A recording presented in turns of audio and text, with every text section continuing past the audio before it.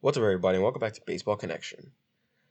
So, there were some reports that came out before the lockout that Justin Verlander agreed to a new deal with the Houston Astros. Actually, when it was first reported, it was reported as a 1 year deal.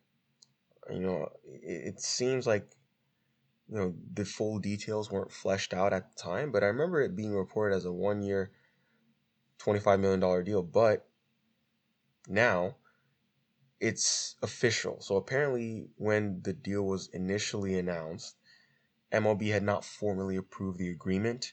The contract was submitted to Major League Baseball, uh, but for some reason, it was not approved before the lockout went into play.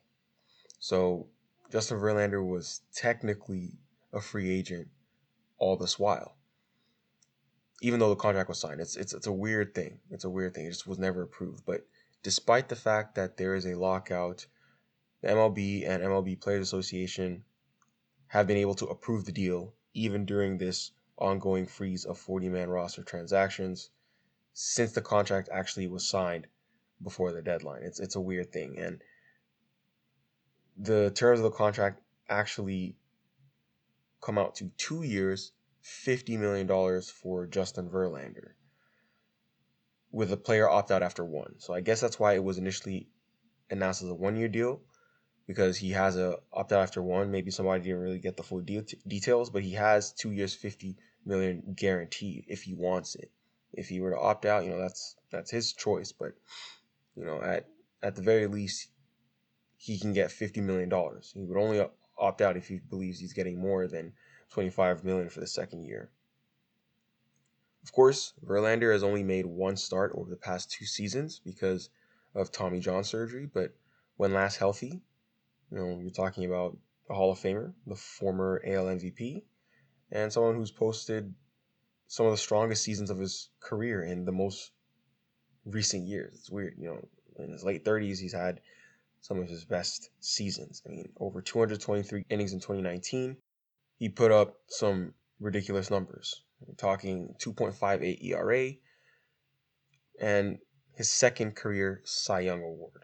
I believe he had 300 plus strikeouts and all that too that season. So the Astros are placing a pretty big bet that he's going to return to that form coming off of surgery and turning 39 years old in February. Of course, they've kept a keen eye on his recovery process throughout the past 14 months. But yeah, I mean, the Astros entered the lockout with an open spot on their 40-man roster, probably in anticipation of this exact scenario. So no corresponding move will need to be made.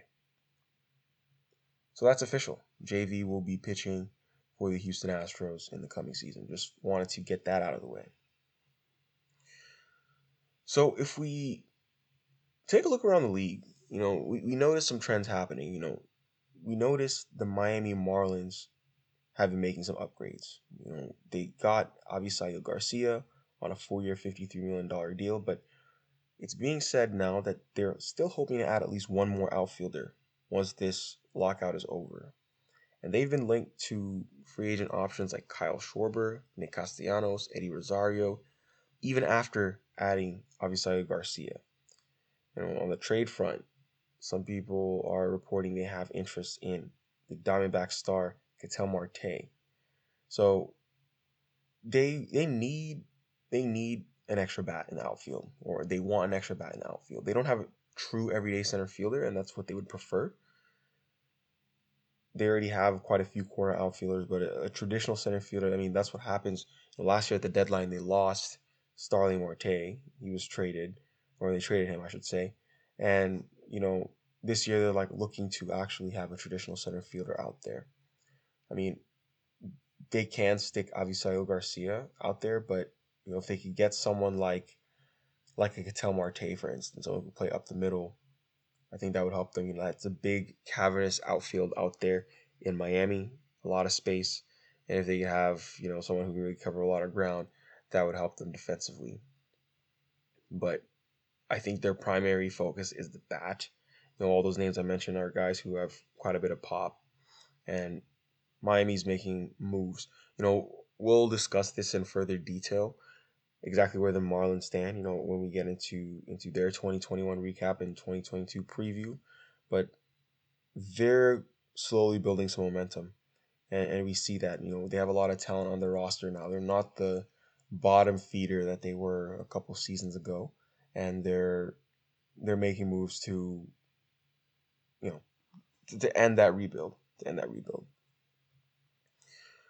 So there is, every offseason there's going to be some interest in a player from Japan. We see it every single year. This year there is a player by the name of Shea Suzuki. I hope I'm pronouncing that correctly. But he's drawing a lot of interest. So he's an outfielder from the Hiroshima Carp, and he's drawing a lot of interest from major league teams, including 3 American League East teams and the Rangers as well. So the Yankees, Red Sox, Blue Jays, and the Rangers are interested in this player. At the very least, there are definitely going to be more, but those are some of the teams that we know. The Rangers are the most recently, involved team. He's a 27-year-old slugger, and he's been one of Japan's most productive hitters for several years now. He's considered one of the top talents in all of Japan.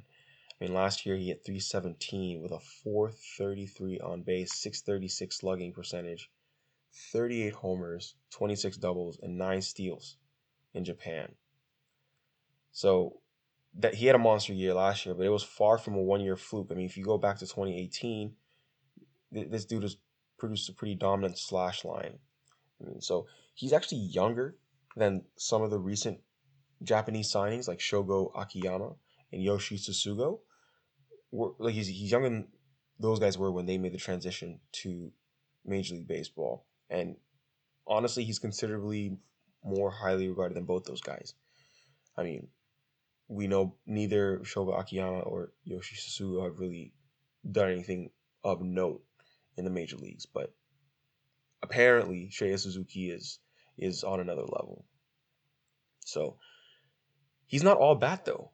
He has, I mean, last week he won a Gold Glove. He now has 5 career Gold Gloves in the Nippon Professional Baseball League in Japan. So even if he doesn't stack up as an elite outfielder, he ought to more than hold his own as a better than average option in either left field or right field for interested teams. So this guy has a lot of pedigree. He's got the hardware in Japan. Will he come over? Obviously he has to be for the right price. These guys in Japan know that they can command a lot of money if done correctly, especially with the posting fees and stuff like that. So um, we'll see what ends up happening. If he's not gonna come for the right price, he might just stay another year. I believe there was a player, I don't remember if it was him, but someone last year ended up not coming to the major leagues because they didn't end up getting the money they were looking for. They just said they'll stay another year, and that's a very valid strategy because these guys are stars. He's like the star of the MPB. You don't want to go to the major leagues unless you're getting adequately compensated when you could still make pretty good money in Japan and be the star of the league. But so yeah, as of now, there's no exact inclination as to where he might go. But the Rangers have been interested in this guy, and that's the latest we know. But yeah, that's where we stand. Those are the brief updates we have. That'll do it for today. If you enjoyed this, please share it with someone who'd be interested, and we'll see you next time on Baseball Connection.